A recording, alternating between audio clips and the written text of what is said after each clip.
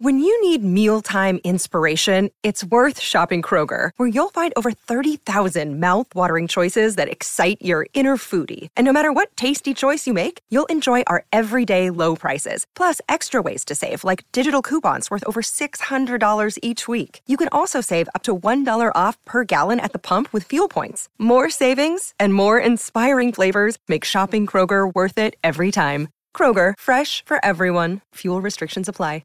Another day is here, and you're ready for it. What to wear? Check. Breakfast, lunch, and dinner? Check.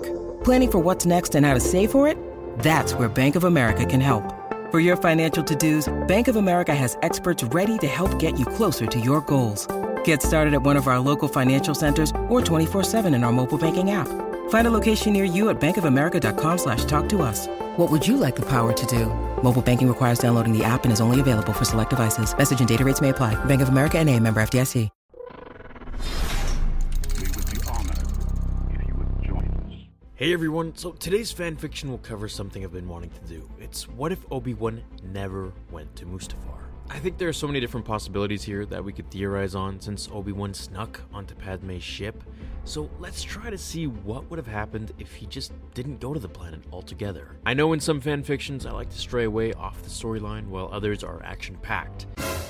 I'm going to try and make this one as realistic as I can to the storyline and what the characters would do in each situation had they gone differently. So assuming Obi-Wan spoke with Padmé and their discussion led to the same dialogue where she hears that her husband had murdered younglings and turned against the Jedi, we know pretty much right after this she got up and sped away to meet Anakin on Mustafar. Let's assume, for a moment, for this video's sake, Obi-Wan sticks with today's story, which would be to respect her wishes to not be followed. If he used his judgment, he would have known, better than anyone, that following her there and showing up unannounced would only infuriate Anakin even more, in his most imbalanced state, making him want to beat his chest in front of Padmé and cause a huge dramatic scene where he goes into a blacked-out rage, and possibly endangering her life, which is exactly what happened.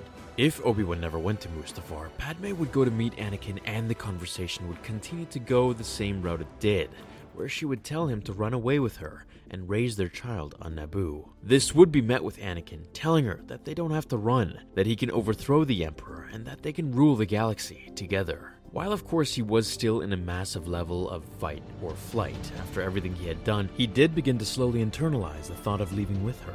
Now, on a side note guys, this part isn't so much fanfiction, rather more so fact, as if we refer to the book The Rise of Darth Vader, he reminisces about this exact moment, mentioning how he was trying to explain to her everything that was going on, and then leaving with her until Obi-Wan showed up, ruining and changing everything, fueling his rage. Padmé would tell Anakin that what he did was not right, where he would then tell her how the Jedi had been plotting to kill the Chancellor and constantly denied him the rank of Master, which would have allowed him access to the restricted section and thus the knowledge to save her without turning to Palpatine.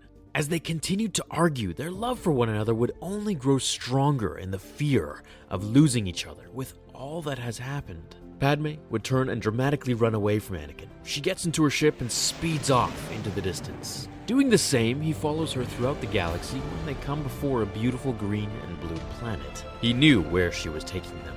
Landing back at the palace on Naboo, where they shared their first kiss, Anakin got out of his ship to the sounds of birds gently soaring over the waveless lake. Hit with flashes of when he was still a Padawan, when she looked so beautiful at the pier, and when he mentioned his hatred for sand. Moving to grab her arm, he could see the pain that he caused her. Maybe the path that he was following was wrong. Look at everything he had done. He had destroyed the life that he had known, the life he swore to protect. This place, however, had already helped him forget. It helped him come back to his center, back to his Jedi training to keep a level head.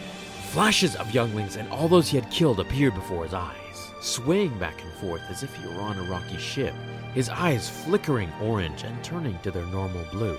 "What have I done?" he shouted as he collapsed on the floor as Padmé and her servants put him on the sofa to rest. Waking up just moments later, he went outside to stand in the same spot he did all those years ago.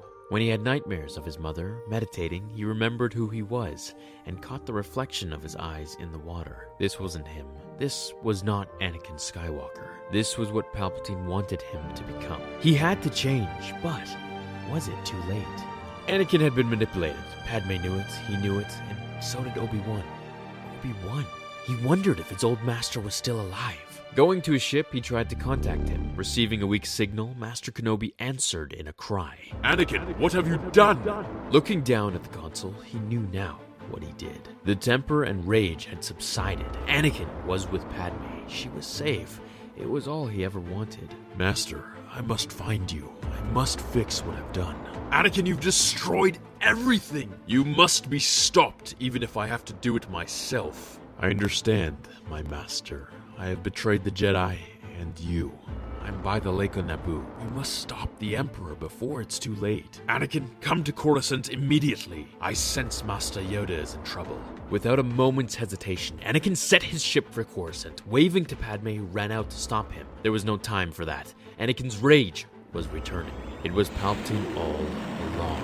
He manipulated him all these years, pulling each string with such charm and masterful politics. He was the true threat behind everything from the start, including Padmé's assassination attempts. Meeting Obi-Wan at the old Jedi Temple, his eyes flowed with tears as he saw the dead bodies scattered outside.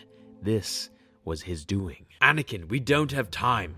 As they sped to Palpatine, they could feel the raw power of the two most powerful Force users in the known galaxy, exploding with energy with every moment that passed. Entering the office, they saw the Senate floor had opened, where they could hear laughter and lightning crackle from way above. Jumping to the Senate Stadium to see pod after pod spinning and being hurled at two figures so far in the distance, they could only be made out by the color of their lightsaber. Come, Anakin, we must get to the top. Using the Force to leap bounds up the Senate as a lightning blast burst with energy, sending Yoda and Sidious in opposite directions. As Yoda looked up, he saw the outstretched hand of Obi-Wan, while Anakin stood next to him. Getting to his feet, he pushed Anakin into the Senate pod, away from them with such force it would have killed a regular person. Getting up from the shock, Anakin pleaded for Yoda to forgive him, as Obi-Wan looked at the Green Master and nodded in approval. Your fate, later determined will it be. As they all looked up and saw 20 Senate pods raised and spinning, Darth Sidious, ruler of the galaxy, laughed to the sky. The sound of multiple lightsabers all ignited in unison. Face your darkness, I will. Master without a Jedi Order. Alrighty guys, let me know how you want part 2 to go for this one. I'm thinking there should be a death to make it a little more realistic, but I'll leave that part for you to decide. Comment below your ending and I'll get started on that for you all.